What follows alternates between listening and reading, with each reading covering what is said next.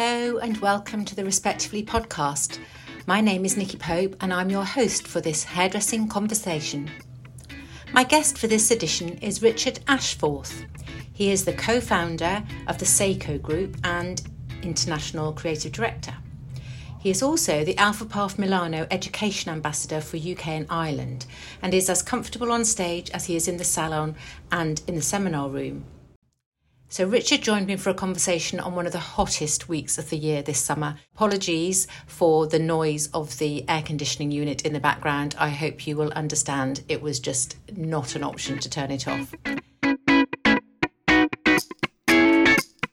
Richard, welcome to the Respectively podcast. Thank you very much. It's an honour to be here. Pleasure. Thank you for inviting me. Oh, thank you. Well, we're delighted, especially as we are currently undergoing such a heat wave here in London where we're recording this, so yes. I think anybody showing up to anything's a bit of a win. I know. I'm sat in my office in London, melting slightly, failing to get the humidifier working. So, brilliant. Does the weather have an effect on salon business, or not particularly? I think it does, sort of maybe short term, doesn't it? I think maybe you get a blisteringly hot day out of the cold, then people go, do you know what? I'm going to go and sit on Hampstead Heath. I'm going to spend my day getting highlights done. So you currently have, how many salons are in the group, in the Seiko group now? We have 12 in the group right now. But they're not all UK based? They're not. Canada, they're not. I think. Yeah, they're in Canada, they're in France and Denmark and Taiwan and Hong Kong and Korea, Russia and Ukraine, which is a sort of a delicate topic right now. Yeah, difficult. Yeah. What do you do? Stick a hairpin in a map and decide where to open, or is it because you've found the right people in the right places, or your team travels? Yeah, that's where I'm going to be. It's a good question. It's much more about the right people in the right places, I guess. I'm sort of old enough and ugly enough to have met quite a few people along the way, and some of those people you make a good relationship with. A sort of not a super close relationship necessarily, but certainly a long-lasting one that we will stay in touch over the years. From my Sassoon days, I was there for a long time and met a lot of people back then as well. And eventually, sometimes somebody says, you know what, I really want to be involved. I want to change my business, or I guess we all have those moments, don't we, where we want to make a shift and. Sometimes we're included in that, I guess. And what is the Seiko aesthetic? What is the brand in terms of sort of creativity? What is it that people are buying into? I think the thing that interests me is I think there's a sort of an eternal pursuit of something that's trying to distill things down to their simplest form, the purest form. I think that's been a lifelong kind of pursuit, but I like things that are a little bit sort of perhaps off kilter, something that's a little bit darker. I'm not so pretty in things. Right. Beauty is really important to me, and suitability. They're always kind of it's very, very central. But trying to put a slightly, I don't want to say sinister, but something a little bit odd in place somewhere. So it's a little provocative to make you sort of look twice or something. Yeah. That's a really lovely way of putting it, and I will steal that. But so something. I think that the things I've been interested in over the years have not necessarily been. The prettiest things, I think everything from, sort of Man Ray and Tim Walker and people like that who are taking pictures. I think that there's always a slightly strange world that they enter, a bit like McQueen with fashion, and it's still done with great integrity and great precision, but there's something that makes you question things. The thing that underpins it, I guess, is technique. So kind of quite a solid technique. As I mentioned, my sort of background was Sassoon, so that was a big part of my sort of my learning, and it's still something I really hold dear, and I think that's where people find the language. You know, when we are doing partnerships and things like that with people, I think it's that aesthetic, you know, the clean aesthetic that draws people in. Yeah, sort of. You know, like-minded souls, I guess. You know. Yeah. So how do you sort of, or do you keep a hold on that? How important is it with 12 premises in, you know, nearly as many different countries? How do you communicate the aesthetic, or how do you sort of keep a watch over it, or do you not? Are you fairly hands-off, or tell me how that No, I like to think I'm hands-on anyway. I mean, I guess they might tell you otherwise, but I to the point where I'm not sort of getting on everybody's nerves, but I just try and communicate what I'm doing with everybody and encourage them to communicate what they're doing. We have set training programs that we all adhere to. If you're a new person coming into any of the salons, they have to go through a program, and then we do ongoing training, you know. Right. So collection stuff that we update everybody on every year, and different classes available all through the year. At certain points through the year, I do 3 times a year. I do classes in London for 2 weeks, and anybody can send anybody to the classes. Yeah. And I train them myself, and then I get to travel around as well, and we do some stuff individually, you know, with the salon. So it's a nice way to bring everybody into London. To sort of grow that company spirit.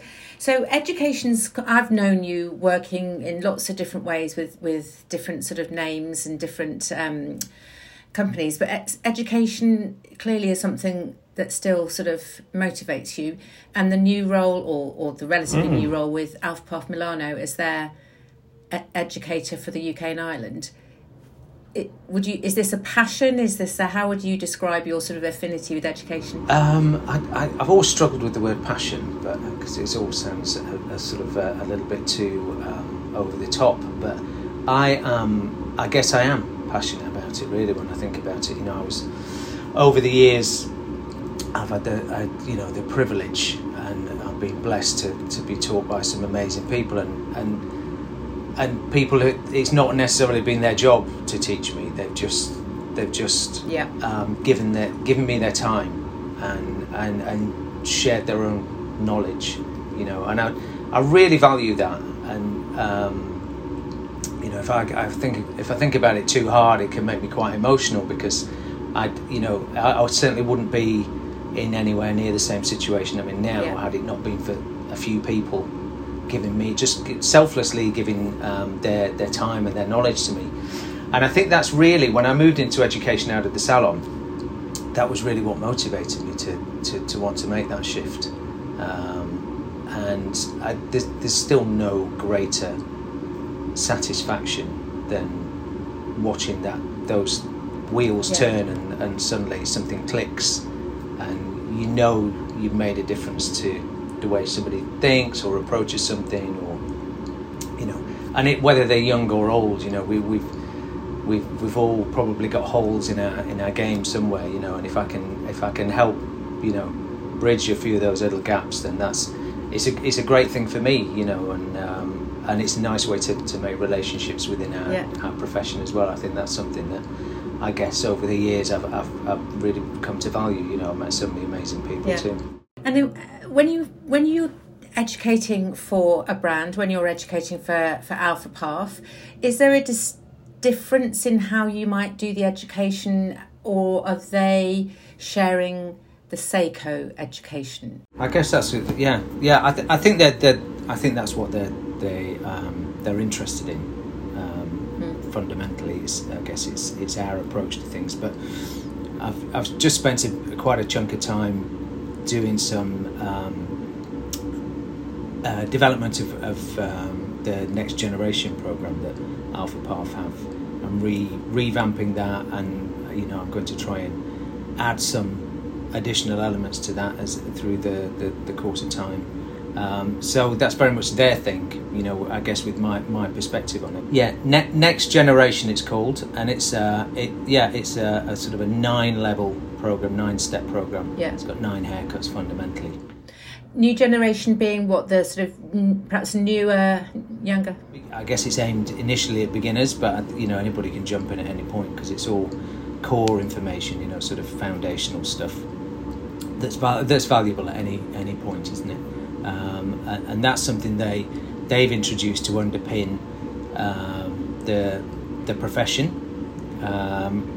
And help educate their salons. Because I was going to say, what do you think in your, just sort of an open question to somebody who's been in the industry for a long time, why is it important that manufacturers, that brands offer education, rather than leaving it to the salons and the actual training academies? What do you think a brand can bring to somebody? I think they can bring a wider perspective. For a start, I think they have a broader reach and can bring in different people that can perhaps help individual businesses, things that you might not have access to as a salon owner. And perhaps not every salon owner's had the chance to get the education they would like, or the experience or knowledge to educate their own team either. So I think it's important that they're stepping in there and offering that support. I guess whether it's that you take them up on it is your own decision. But I think it's really important that product companies are underpinning the business. It's a cyclical thing, isn't it? Every business wants to succeed. Every manufacturer wants those businesses to succeed because they're going to sell more product ultimately. So we can't dress it up as anything different than that, other than the way that it's done and how passionate that manufacturer is in building relationships and following up on education. That it's not just something that's written down in a brochure and dropped off at a salon and said, if you fancy any, give us a shout. It's about what do you need as a business? What is your business? How can we help you? So I think to address it on a personal level and try and give you some sort of prescription, if you like, for how you can be supported as a business, I think is where it counts. And I think Alpha Path really do that. Yeah, brilliant. So on the subject of training and education, what are we going to do with the industry where we have this sort of current vogue for people leaving salons and sort of flying solo and going alone, which is quite alarming? I think it will swing back, but it might take a few years for people to come back, as those of us that have ever freelanced or worked independently know, it's not always as straightforward or as rewarding consistently, and when you want a holiday and you realise you're not going to get paid for it and things like that, but it is going to take, I suspect, a couple of years to swing back. Do you think it's up to the manufacturers to try and reach in some way the sort of independence, or do we need to sort of, I don't know, any ideas? I'm just asking everyone. It's a tricky one, isn't it? Because I guess it's, from a manufacturer's perspective, it's a revenue stream, isn't it? That and e-com's become such a big part of our business that individuals are buying online, and I guess that makes up quite a large percentage of sales across the board. I think, conversely though, I don't think it's helpful to our industry to kind of promote that way of working. I know it's a reality, a new reality, a new normal, if you like.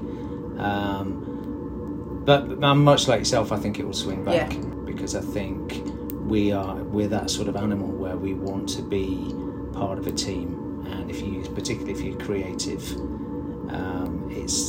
it's always beneficial to be around like-minded people and to be able to bounce ideas around and just collaborate. Whether that's on a day-to-day basis over a client or whether it's on something a little bit more extracurricular.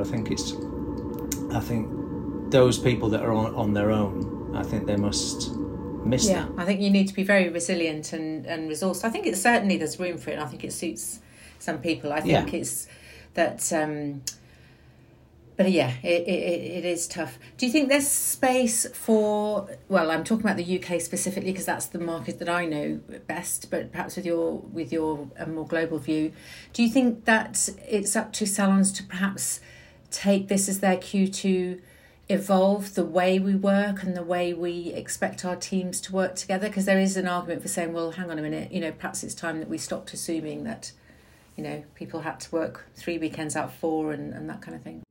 Yeah, no, I think you're 100% right. We need to update our perspective on how we're operating, for sure. I guess a lot of salon owners are of a different generation, and they've grown up with a perspective where everybody was expected to stay until 10 o'clock every night, doing models after work, and really kind of committing to that process of being part of a salon, and things aren't like that anymore. And I think we have to adapt. I think we can't ignore it and pretend it's not happening. Yeah. Because that'll be detrimental for everybody's business. So I think like you say, it is right for some people, not right for everybody. Yeah. And those people it's not right for, that are stepping outside that, then I think they'll find their own way, perhaps, of finding a sort of a creative connection with people, because I guess essentially that's what's missing, a little camaraderie, and events like yours where you're doing open chair and things like that are great opportunities, aren't they, to do that. I think it is, and so I mean, gosh, the live things are what really motivate me as much as anything, and which brings us nicely to talk about Noise, which is your event you've had, quite a long time now. 10 years this year. Is it 10 years this year? Wow. Yeah. So my perception of Noise is it's sort of almost like a guerrilla style event, a sort of pop up, take over a venue, get a load of like-minded people together, very sort of open brief, do what you want. Is that a fair description? That's about the top and bottom of it. There's not much more to it than that. I mean, it's it was 10 years ago I did it as a sort of an off-the-cuff event. I just realised there was a few people in town and let's do something interesting, just for fun, and so Tim was there, Tim Hartley. Just to really share the excitement with it, really, you take a venue which isn't necessarily a hairdressing venue, which I love. It's a sort of pop-up venue. It could be a club, it could be a warehouse, it could be, an art gallery, old photo studios. We've done them all over the place. So we do that, but we don't tell anybody where it is. And then at the course of a month before the event, we start to drip feed the information only on social media. We don't do it anywhere else. And in the close run-up to it, we start to give details about, maybe it's in this area, maybe a photograph of a bus that goes past the venue, that sort of stuff. And then a few hours before, we post the location. So everybody knows who's going to be on. So it is a show, and there are different artists, one after the other, but it's got that sort of, raw energy event. I don't know, it's not being unconventional for the sake of it, but it's often putting people together on a roster that you might not see, or visitors, if it's... Because quite often it's the same time as perhaps maybe another expo or another... something's happening in that city to bring visitors in, isn't it? So you'll sometimes have people who are dropping in who'll take to the stage. Certainly in London and in Paris we tend to do it to align with the big trade fairs there. So there's a collective of people. There's sort of a pool, an audience pool, if you like. And we try and do it on a day, as you mentioned. We try not to clash with anybody else's event. So in London we do it on a Saturday night. It's tricky though. Will you do it this year, do you think? Yes, I think so. I went to see a venue last week, and I think we are signing on it today. Wow. I think. So that'll be exciting. Exciting. But it's always like there's no seating. It's much more like going to a gig, I think, than going to a hair show necessarily. And do you have sponsors? Do you need sponsors, or is it a Seiko underwriting it? Yeah. It's a Mr. and Mrs. Ashforth sponsored event. So bring your own bottles. So well, almost. The first one that we ever did, we set up a bar. The first one was a beautiful disaster because we arrived at the venue we'd booked, And after about an hour of being there setting up, the actual landlord, who hadn't let it to us directly, turned up and didn't know anything about it because the third-party agent had let it to us, and he kicked us out. Oh no! And we had to move everything like an hour and a half before, 2 hours before, to a different venue that we fortunately we could find.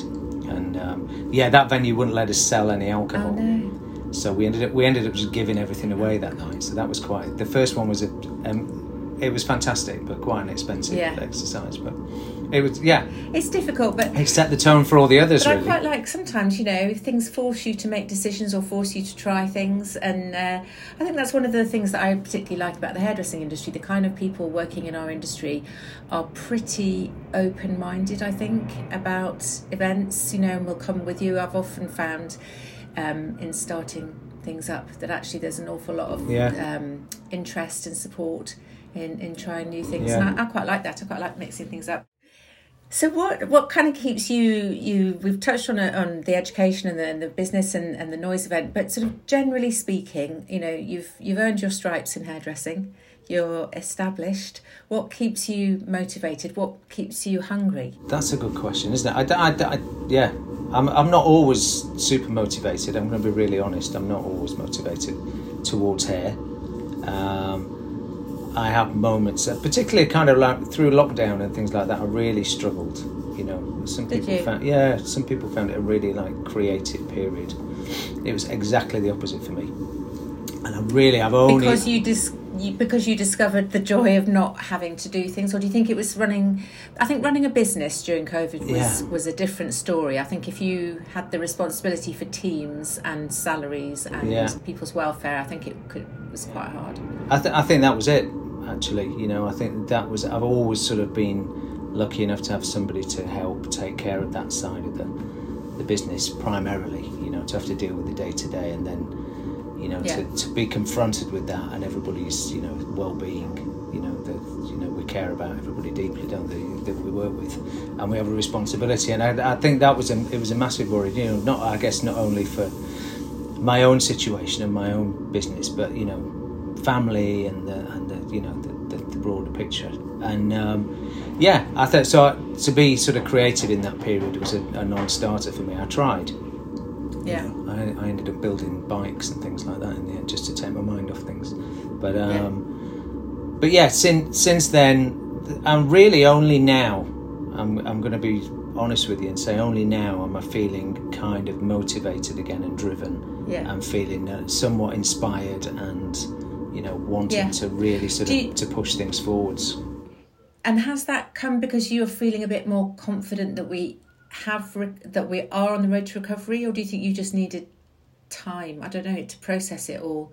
I know, I'll put my hands up, I spent 2 years being very angry with the world, with what the hands that fate had dealt us with. But we all went through that, I think, didn't we? And that I guess when you look at it on a sort of, you zoom out a little bit and you look at the resilience that everybody's in our industry has managed to muster. It's really it's heartwarming, isn't it? It's an amazing thing, and there's some super positive people out there. Thank God for them. Absolutely. So back to the sort of question, but the looking forward bit. So you feel a bit more motivated now to do what? Do you have a plan, or are you just feeling like, okay, now I'm ready to put a plan together, or what I'd really like to do is this? Have you got specific? I feel like I'm more ready to address things and try and push things forward, where I think I've been busy trying to make sure the status quo was stable, and we, I've got quite a gregarious business partner called Aldo, and he lives in Montreal in Canada. And if you've ever met Aldo, you won't ever forget him. But he's always been kind of quite fearless, and always I've maybe been a little bit more reserved, but he's always pushed me to be a little bit more experimental, maybe is the words, to take a few risks and to not be afraid of failing. I think generally my sort of outlook on things is to try and make things a little bit perfect, whether that's a haircut or I don't know, whatever it might be. and he certainly inspires me to not worry about, failing. And which is a great skill, actually. It's a great skill that you have to kind of nurture, don't you? This sort of, paralysing you idea that, I'd rather do nothing than risk failing at something. Yeah. Which a lot of us have as perhaps a default position. Yeah. And I think that's what I defaulted to, and now I feel like I'm maybe back to a point where I'm prepared to take the risks again, and for whatever, whether that's in business or whether it's with a haircut, Yeah, and get out there. And I've seen you doing, so on the sort of competition circuit, if you like, I've seen is it the Hair Fashion Live? Yes, been quite involved with for a couple of years now. Yeah. The Spanish, so tell me about that. That's a Spanish owned event, they're out in the Canaries, and it's a lovely group of people, really, wonderful bunch of humans, and they run this event, and it's very different. It's like it's a competition, isn't it, that you enter, but then once you're part of it, you actually do shoots and you go out there you go out there and you do a seminar. That's kind of the last thing that you do, but before that you do maybe a couple of shoots, maybe one in the studio, one on location, and lots of dinners and having fun, and it's really different, and I think they're all about building a community and a family, and you see the same people go back there for these events. Maybe they won 2 years ago. The invitation always goes out to previous winners to come back and join in, help, assist, whatever it might be, and they're building quite a nice momentum with that, I think, But they're lovely people, So it's Orlando, isn't it? Orlando Martin, I think. Yeah, that's right. So which brings me to another question. This sort of idea of sort of more a global take on hairdressing, if you like. Perhaps, do you think? How does this sound to you? Is it a bit old school to think of the UK, different countries, the rest of the world as all being sort of separate industries, or do you think that now we really should be taking a more global view of hairdressing and not worrying about the awards for this country or the awards for that country, but just regard it as an open industry? What's your take? That's interesting, isn't it? I think, like you say, I think that the whole awards thing is now much more international, isn't it? So people must be more outward looking. I still think every country's different, on a street level, and a salon to salon level. I think it's different, but I think people are more interested. That sort of access to information. I guess it's inevitable and it's irresistible that everything's out there, isn't it, for us to kind of to plunder and see what others are doing and how they're doing it, and do I like it? Do I not like it? I think it's quite exciting. It's something that we've sort of seen over the last sort of 20, 30 years, if you like. When I came into hairdressing in the 90s as a journalist, it was very much sort of UK hairdressing leading the world, and the claim was that we had the best hairdressers, which probably wasn't far, I think reasonable to make that claim, and obviously the hair heritage in the UK. But actually over the last 2 or 3 decades, I'm not sure we could say that anymore.